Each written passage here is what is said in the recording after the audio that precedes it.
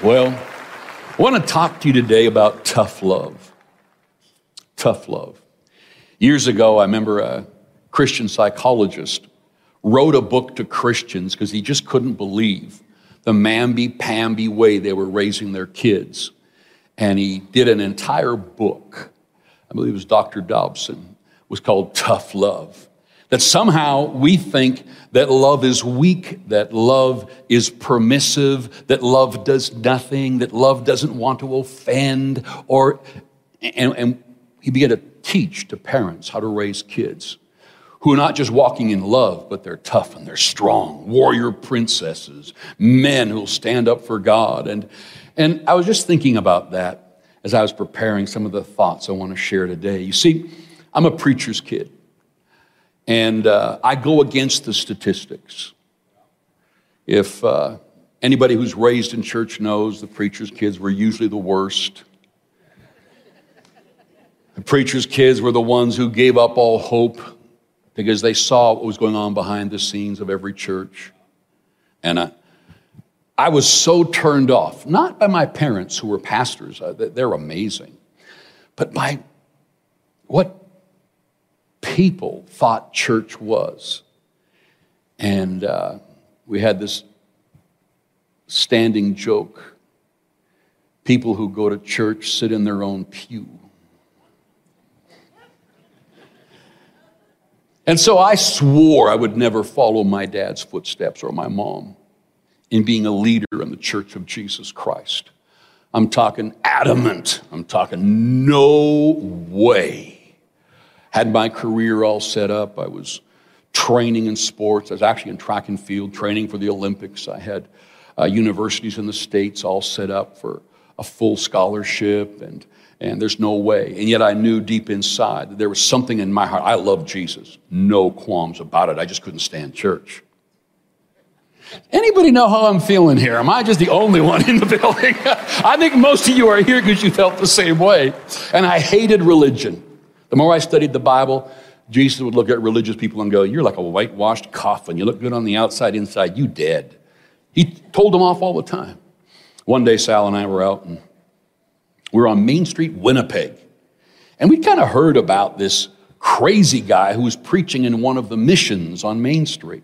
So we'd go and see what it was about. So we walked into this little mission, and there wasn't very many people in there. But he was a preaching machine. I mean, screaming, jumping, running across the stage till he had the corded mics back then. He'd hit the end of the cord, and the mic would get kind of pulled like this, and he'd stop and turn around.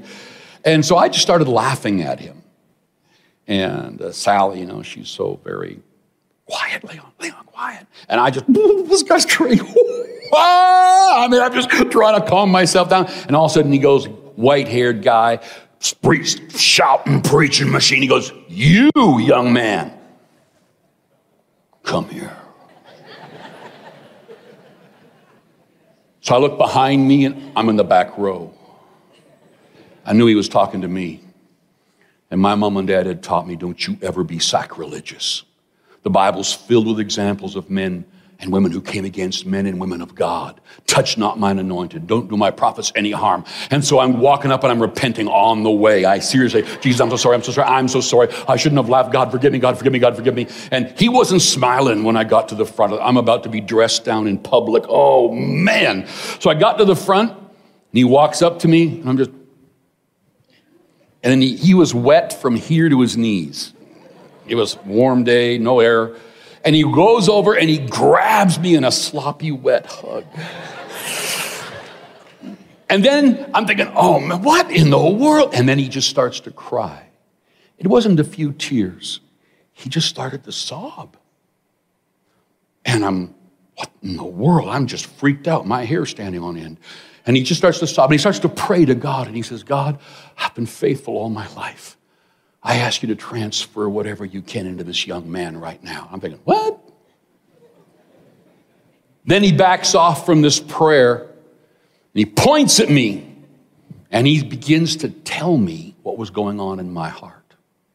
You've said in your heart that you will not go into the ministry. You've told God, he didn't say Frosty Friday in hell. He said, you could never There is two things that you're upset about when it comes to the ministry. And you say, well, God, I'll do it if you give me these two things. And God says, of course. And he told me what was going on in my heart. And he said, you're called to the ministry. Do not go pursue these things you've set up. And he said, and if you do, and he began to give me dates and 5 things that would take place on our ministry. And he put dates on the first 3. Bam, bam, bam. And I'm just like this.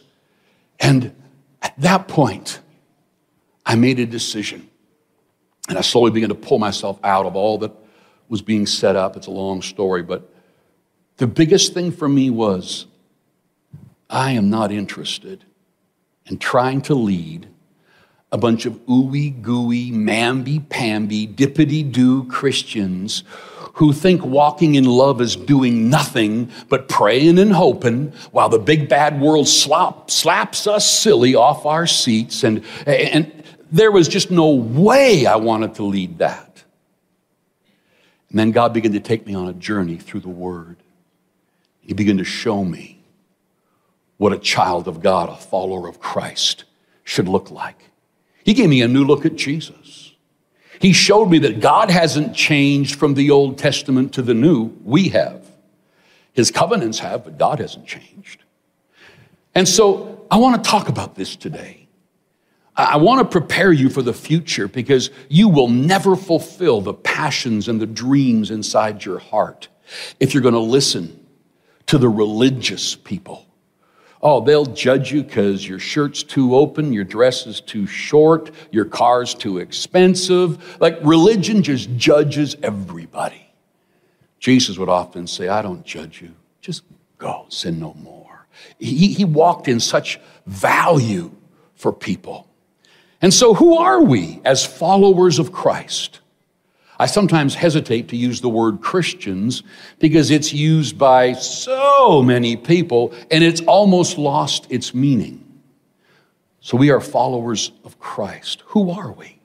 When I was a kid, there was this song that Christians would listen to, and it was a real tearjerker. Ever, when you're really hurting and somebody will sing a mournful song, you can tear up a little bit. And so there was this song, I can't remember how it goes, kind of like, I'm just a poor wayfaring stranger walking through this world of woe. And the whole song was so depressing that this world is not my home.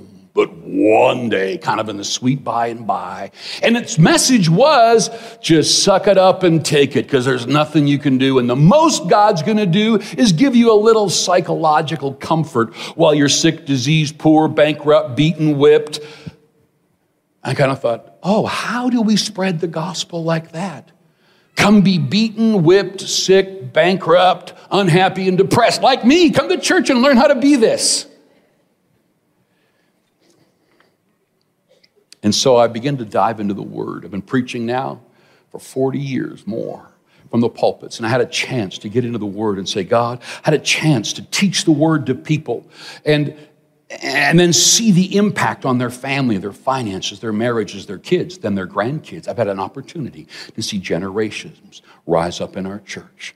And I know that when you get a hold of the Word of God and really fall in love with this Jesus, that life is not what religion has shown us. You see, so many of us think that love is this, don't disturb people. Just don't confront people. Just, walk in love. And to them, love means do nothing. Don't confront anything. Don't disagree with leadership. Tell that to John the Baptist, who got into King Herod's face and told him. Tell that to the Apostle Paul, who spoke to leader after leader and governments and shared with them. Like, the Church of Jesus Christ was not designed to be this pathetic little group of people with their tents wandering through life, haggardly hoping that everything goes good till we die and finally have a great home in heaven one day. The Bible does not teach that.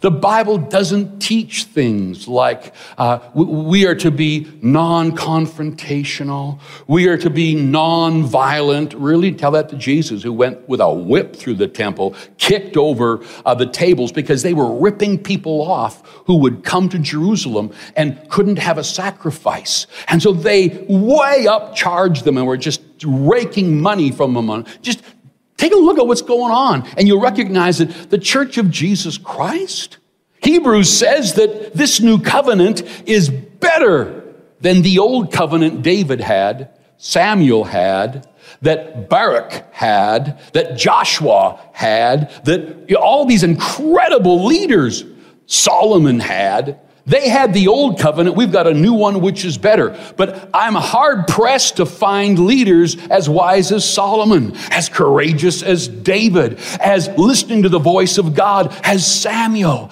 Women who will rise up and save nations like Esther. Where have all these great men and women gone? Oh, we're just walking through the world of woe. Down here, just a cabin. Up there's a mansion. And we're just trying to stay dumb till he comes and just stay out of the radar and just get through. Really,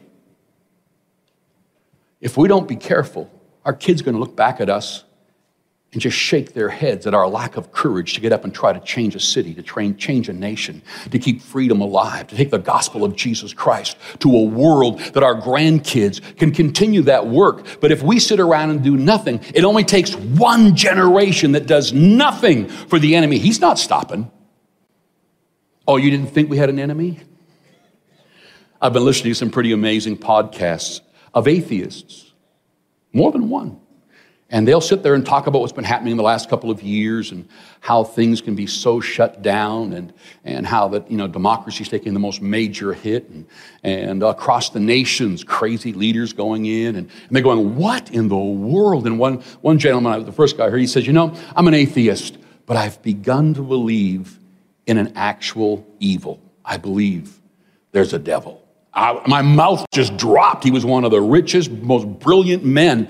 And he's beginning to talk. And I began to find others who began to look to Christianity as they couldn't explain some of the crazy things that were going on. And they began to believe in a real evil, not just a psychological dark side and a psychological light side. And we are just both. And there is no spirit world and the things they like to believe. Even Christians have told me, I don't know if I believe in a devil, Leon. I said, well, really? Well, I wonder what Eve was talking about when the enemy came through a serpent and talked to her. I guess Jesus was just daydreaming when he was led into the wilderness and tempted for 40 days, or taken to the top of the temple and told to jump by the devil to prove himself. I guess, we have become literally, if we're going to be followers of Christ, we can't be illiterate to the Bible. We need to know the Bible. We need to learn the Bible. And so our lives need to be led by the Spirit of God. Every one of you have gifts. Every one of you have callings. Every one of you are not called to just get by in this lifetime.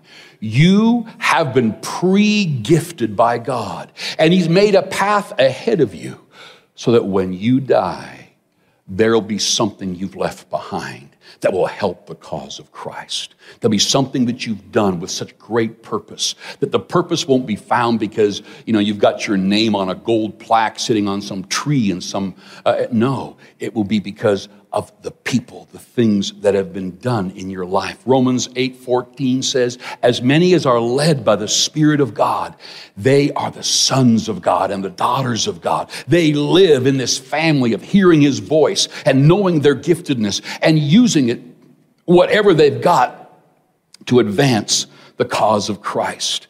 Some people think that Jesus was this cute little guy with long brown hair wearing a dress, with big, beautiful, precious moments, eyes, and he kind of walked around this big cross hanging outside down to here, and I love you. Peace. Oh, don't hit me, don't hit me. And so we get this thought of Christianity. But Jesus very clearly in John 10:17 says, nobody takes my life. No one. I'll lay it down, and I lay it down because of the people that He loved. And God, His Father, loved Him for that. So that was Jesus. No. Psalms 91, last verse says, you get to decide when you die. What? I thought that there's a time to live and a time to die. Oh yeah, everyone's got a time to be born and a time to die. It doesn't say it's fixed. It doesn't? No. Well, I heard that when that bullet's got your name on it, your time is done. No, the Bible says that with long life, he'll satisfy you and show you his salvation. There's so much teaching that religion has made, and I believe it's demonic in origin to shut you down, to make you begin to believe so little that you don't even rise up and be everything you could be for the kingdom of God, that we're just passing through. You know, this is not our home. Really, it's not? Then why are we coming back to a new heaven and a new earth? Why is he going to recreate if it's not our home? Well, Leon, what I mean is like, hey, you know, like that rich man who said, I'm going to build bigger barns, and God said, fool, tonight you'll die. Then yes, I get that, but he was living for money. He was living for fame. He wasn't living for the advancement of the cause of Christ. I had a guy knock on my door one time, and this religion would go door to door, and he'd try to engage you immediately in something that you'd agree with them on. And so this is years ago too. And he said, you know, I said, hi there, I'm so-and-so. And I was about to say, hey dude, I'm busy. And he goes, isn't it awful, the violence that is taking place around the world? And I said, well, I guess it depends. What? All violence is evil and wrong. Oh, I said, so you're telling me that if a thief broke into your house and was going to steal your little girl, you wouldn't get violent? Then he started to stutter. I said, are you kidding me? That guy is done if he walks into my house and tries that. So you're trying to tell me we're going to just say, oh, Jesus bless you. God bless you. Are you kidding me? Like, we have such stupid doctrines in the religious side of Christianity. And so something within me said, I've got to make sure that here at Springs in these last 28 years that we can teach people how special you are, how amazing you are, how gifted you are, and that God has commanded the blessing on you. Religion wants to say God's commanded the mediocrity on you. No, he's commanded the blessing. And if the New Testament has a better covenant based on better promises than David's and Solomon's and Samuel's and Esther's and Ruth, then we better start raising some of them up.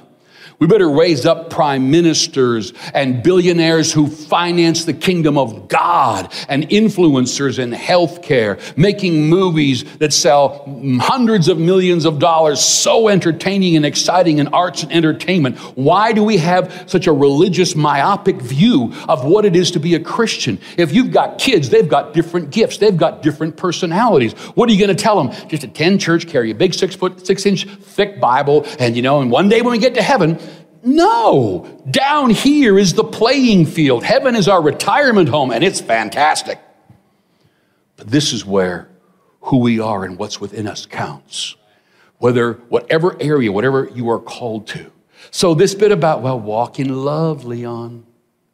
I loved how this Christian psychologist took that on and began to talk about tough love. You see, the Bible says in 1 Corinthians chapter 13, verse 13, now abideth these three, faith, hope, and love. But the greatest of these is love. So we think that love means you never disagree with somebody. Love means you just say, hi, God bless you. But the disciples went from city to city, and they walked into the main streets because they didn't have TV, radio, and social media. Where did you go with a message? You went to the concourses and the streets and the gates of the city, and you would share what the news was you had from another city or what was going on. And these disciples went from city to city, and they just shared, he's alive. Jesus rose again. You heard about this dude named Jesus? He's the Son of God. No.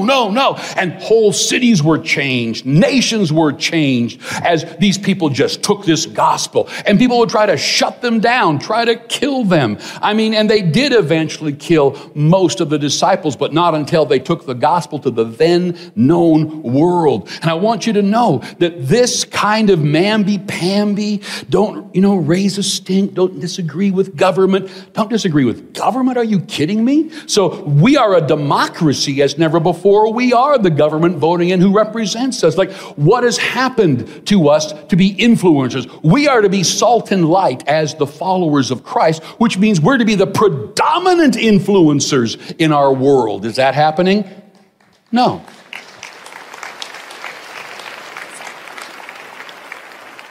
Like Zach said, love values people, values them. But yet, Jesus said this repeatedly. He said, when you walk into a home, he's teaching his disciples how to spread the gospel. When you walk into a home as you're on this evangelistic tour, and he says, they say, peace be on this house. And if they accept your peace, stay in that house. And then he says, but if they reject you, your peace will return to you. And if they won't listen to you, here's what he says, shake the dust off your feet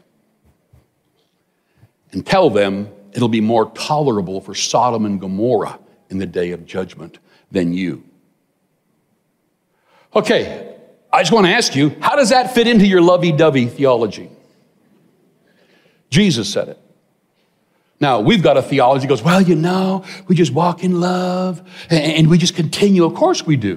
One person, well, what about my unsaved son? Love him, reach him, stop preaching at him, hand him over to Christ and go reach somebody else's son.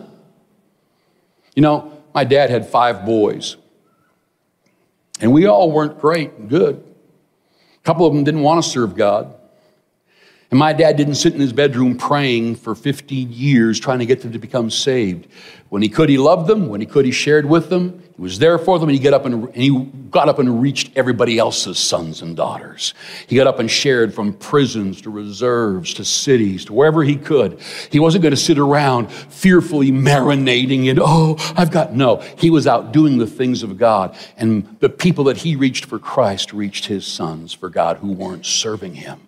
We've got to make a decision. The church is not this weak, mamby-pamby group. So love is to value people. But love, who do we love first? God. Love the Lord your God with all your heart, your soul, your mind, and love your neighbor as yourself. And so as we love God and we look to him for the direction of our lives, Jesus said in John 10, the people who follow me hear my voice and I lead them by name and show them how to go. And so this love isn't a weak love. I was speaking, I think it was Virginia Beach, but I was speaking in this city, had a big naval base there, and the Navy SEALs were trained at the city that I was in. And so I think it was like something like 12 to 17 of them came to the leadership conference that I was speaking at and took me out for lunch. And it was just an honor to meet these young men. And so I had a lot of questions for them. And as they're sitting there, I remember the guy sitting beside me, everyone's eating and chowing down. And so I looked at him and I just asked him this question. I said, so you told me that you're a Christ follower. Yep, I'm a Christian. I said, so how do you handle going on missions that takes lives? And you should have seen him. You could tell he'd been asked that question a lot. And he snaps straight up in his chair and he turns to me and he says, I'm here to defend the United States of America and my family and my home and the freedoms that we can, I went, thank you, agree. When we understand that love isn't just allowing evil to destroy your children, your way of life. Jesus said, turn the other cheek. Okay, he's talking to arrogant, proud people. And he's saying, don't get so arrogant and proud that you're fighting over every dumb little thing people say and do. Words are going to come. He said, you're going to suffer like me. How did Jesus suffer? Well, he didn't suffer from sickness, disease, or beating, or poverty until he went to the cross. The suffering in context is that people didn't like him. Can you figure that out? People didn't like Jesus. Healed the sick, fed them, turned water into wine. You'd think that would help a few people. Really? You don't like Jesus. You hate Jesus. And he said, they'll hate you too. So if you are going to be a Christian and you're going to rise up in business or in wherever area, and it's important to you that everybody like you, you're going to fail. You're going to fail. It's not important enough to me that you like me. People have found out I can't be manipulated as a senior pastor. If you don't do this, we're going to leave. Okay, I'll help you find another church. Because I'm going to answer to God one day as to what I've taught and how I've stood and what I've said and where we're going. And I love him first.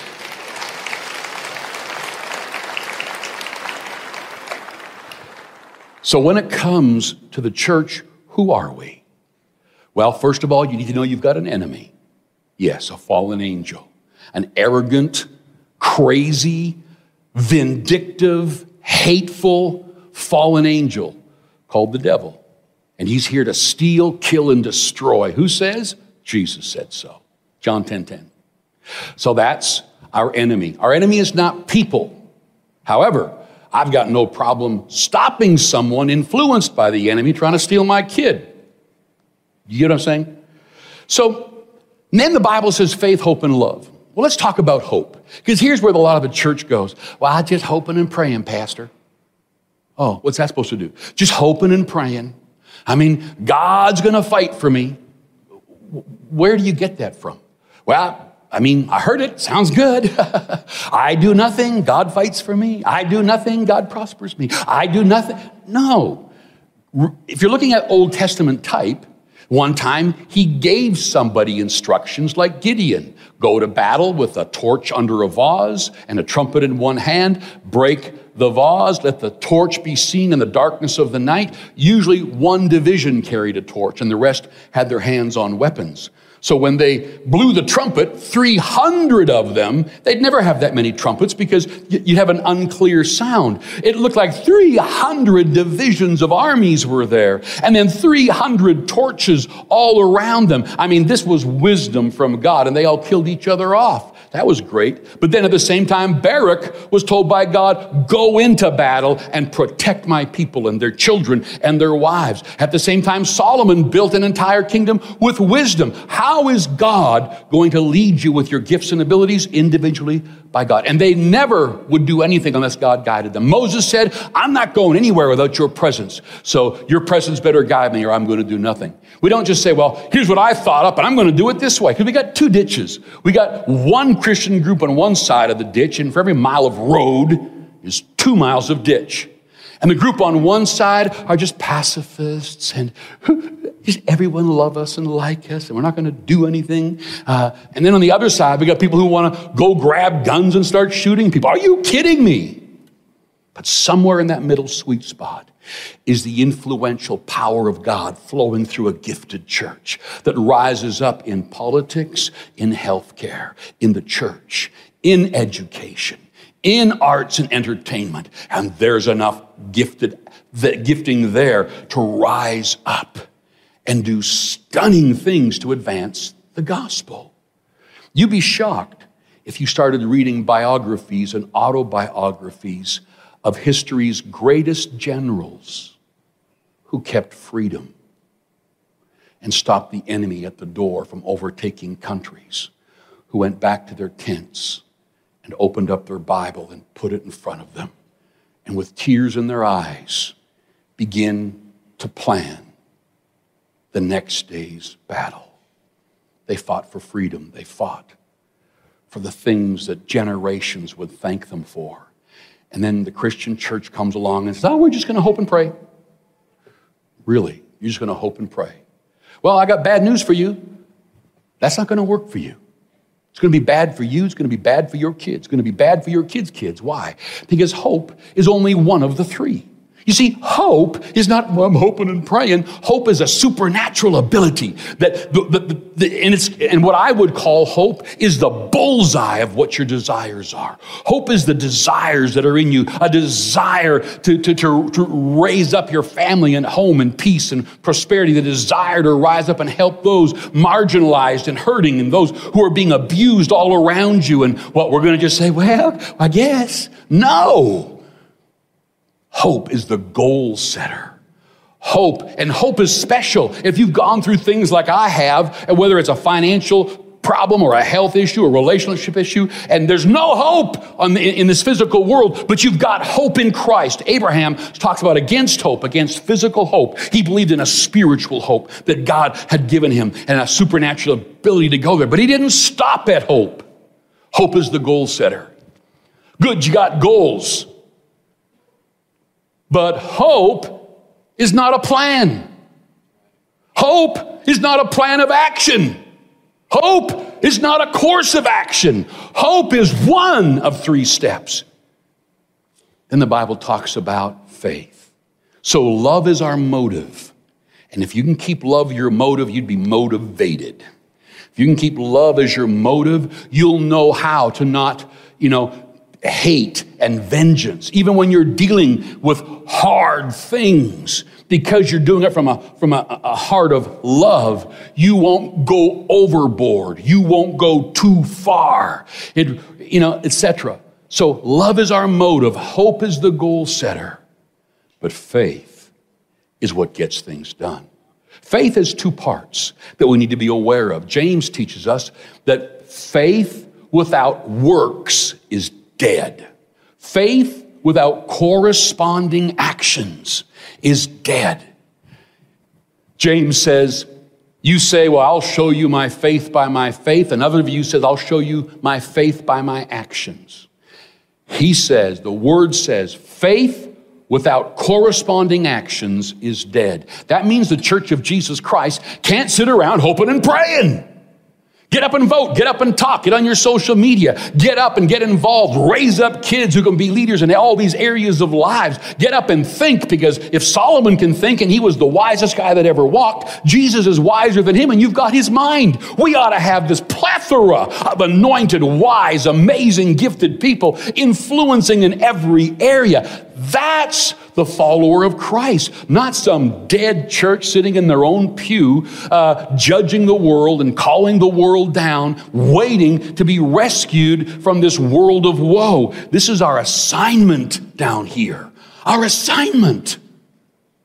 Your assignment doesn't say, well, I'm going to just sit around, and if God wants it, it'll happen. One guy, he said it this way, when it comes to giving, I'm very generous. Oh, yeah, what do? He says, I take my money and checks and income, and I throw it up in the air, and I say, God, anything you want is yours, anything that lands is mine. I say, you're such a great giver. Yeah. We've got to understand that hoping and praying is not a course of action. For your marriage, your wife is going to look at you and go, well, I don't need a change in my marriage. I'm hoping and praying. She doesn't want a guy who hopes and prays. She wants a guy who changes and believes. Same the other way. It just does not work. It's just ridiculous. And so my time is up, but let's shut her down here. It's interesting that we think the love of God is weak and mamby-pamby, but God is not that way. Let me read you a few verses and then let me explain them to you. John 36, those who believe in the Son have eternal life, but those who do not obey the Son will never have God's life. But the wrath of God remains on them. Oh, how does that fit into your doctrine? Let's go to Romans chapter 1.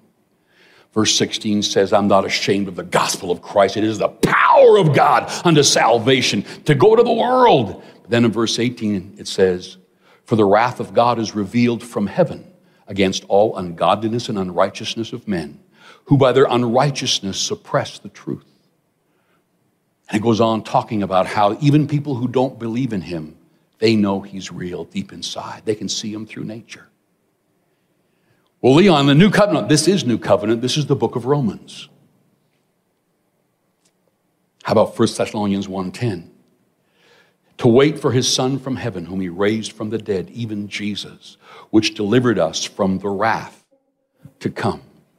Ephesians 5:6, let no man deceive you with vain words, for because of these things cometh the wrath of God upon the children of disobedience. He's not talking about disobedient Christians. He's talking about the kingdom of darkness, those who have rejected Christ. This world that we live in, There's an assignment upon the followers of Christ to bring the gospel to the world in a powerful, confident, courageous way. In Revelation, it has a verse that has really become one of my favorites. It says, "He who overcomes shall inherit all things, and I will be his God, and he shall be my son." But then he begins to explain the attributes of people without Christ. "But the cowardly, unbelieving, abominable, murderers, sexually immoral, sorcerers, idolaters, and liars, they have their part in the lake which burns with fire and brimstone, which is the second death." So everything that is labeled here as from the kingdom of darkness, cowardly, unbelieving, abominable, it's talking about the opposite is true in the kingdom of God. There's a courage, there's a strength, there's an anointing upon us to get up and live our lives. The Bible literally says when we begin to walk in the place God's prepared for us, the world will look at us and they will want what we have. It says blessed, it means happy, fortunate, and to be envied. And that is why, as the church, we should love the people, yes. We reach out to people, yes.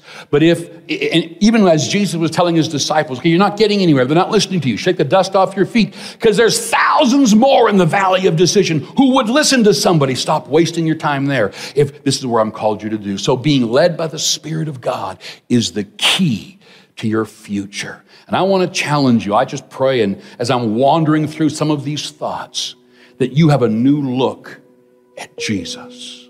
He's not a long brown-haired guy with precious moments eyes in a dress with flip-flops going peace, peace. Revelation says he's the King of all kings.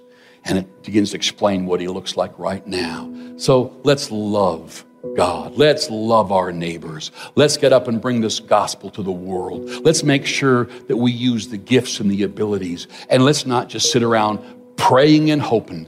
Let's motive being love, hope being the goalpost, and let's believe God and start to act on that, training and equipping ourselves in business and arts, entertainment, whatever area God's called you to. Let's rise up and influence till the world sees how good God is and desires the real truth about following Jesus. Father, I pray today that you'd help every one of us to recognize who you are, that, Father, we would choose you, we would invite you into our heart, that, Father, we'd make a decision to follow you.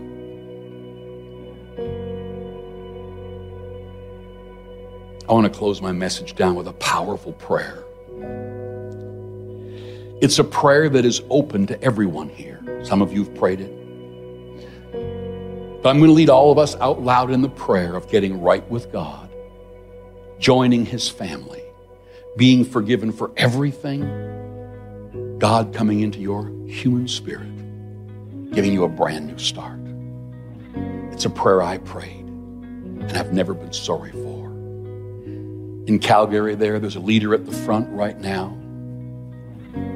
Those who are watching from around the world and those who are in this auditorium, with every head bowed, if you're here and you'd say to me, Leon, today I want to get right with God. I want to accept Jesus as my Lord and Savior. I want to follow him. All across this auditorium, just you folks, would you open your eyes and give me a wave just saying, include me today. I'm giving my life to Jesus Christ. All across the auditorium, thank you, thank you, thank you. Others, give me a quick wave, thank you. Thank you. Ushers, give me a hand if I'm not seeing hands. Thank you back there. For those who are watching us, pray out loud this prayer as we pray together. Let's pray this out loud. Just say, Dear God, thank you for sending Jesus, who died in my place so I could be forgiven and a part of your family. Come into my heart. I give you my life in Jesus' name. Amen. Welcome to the family of God.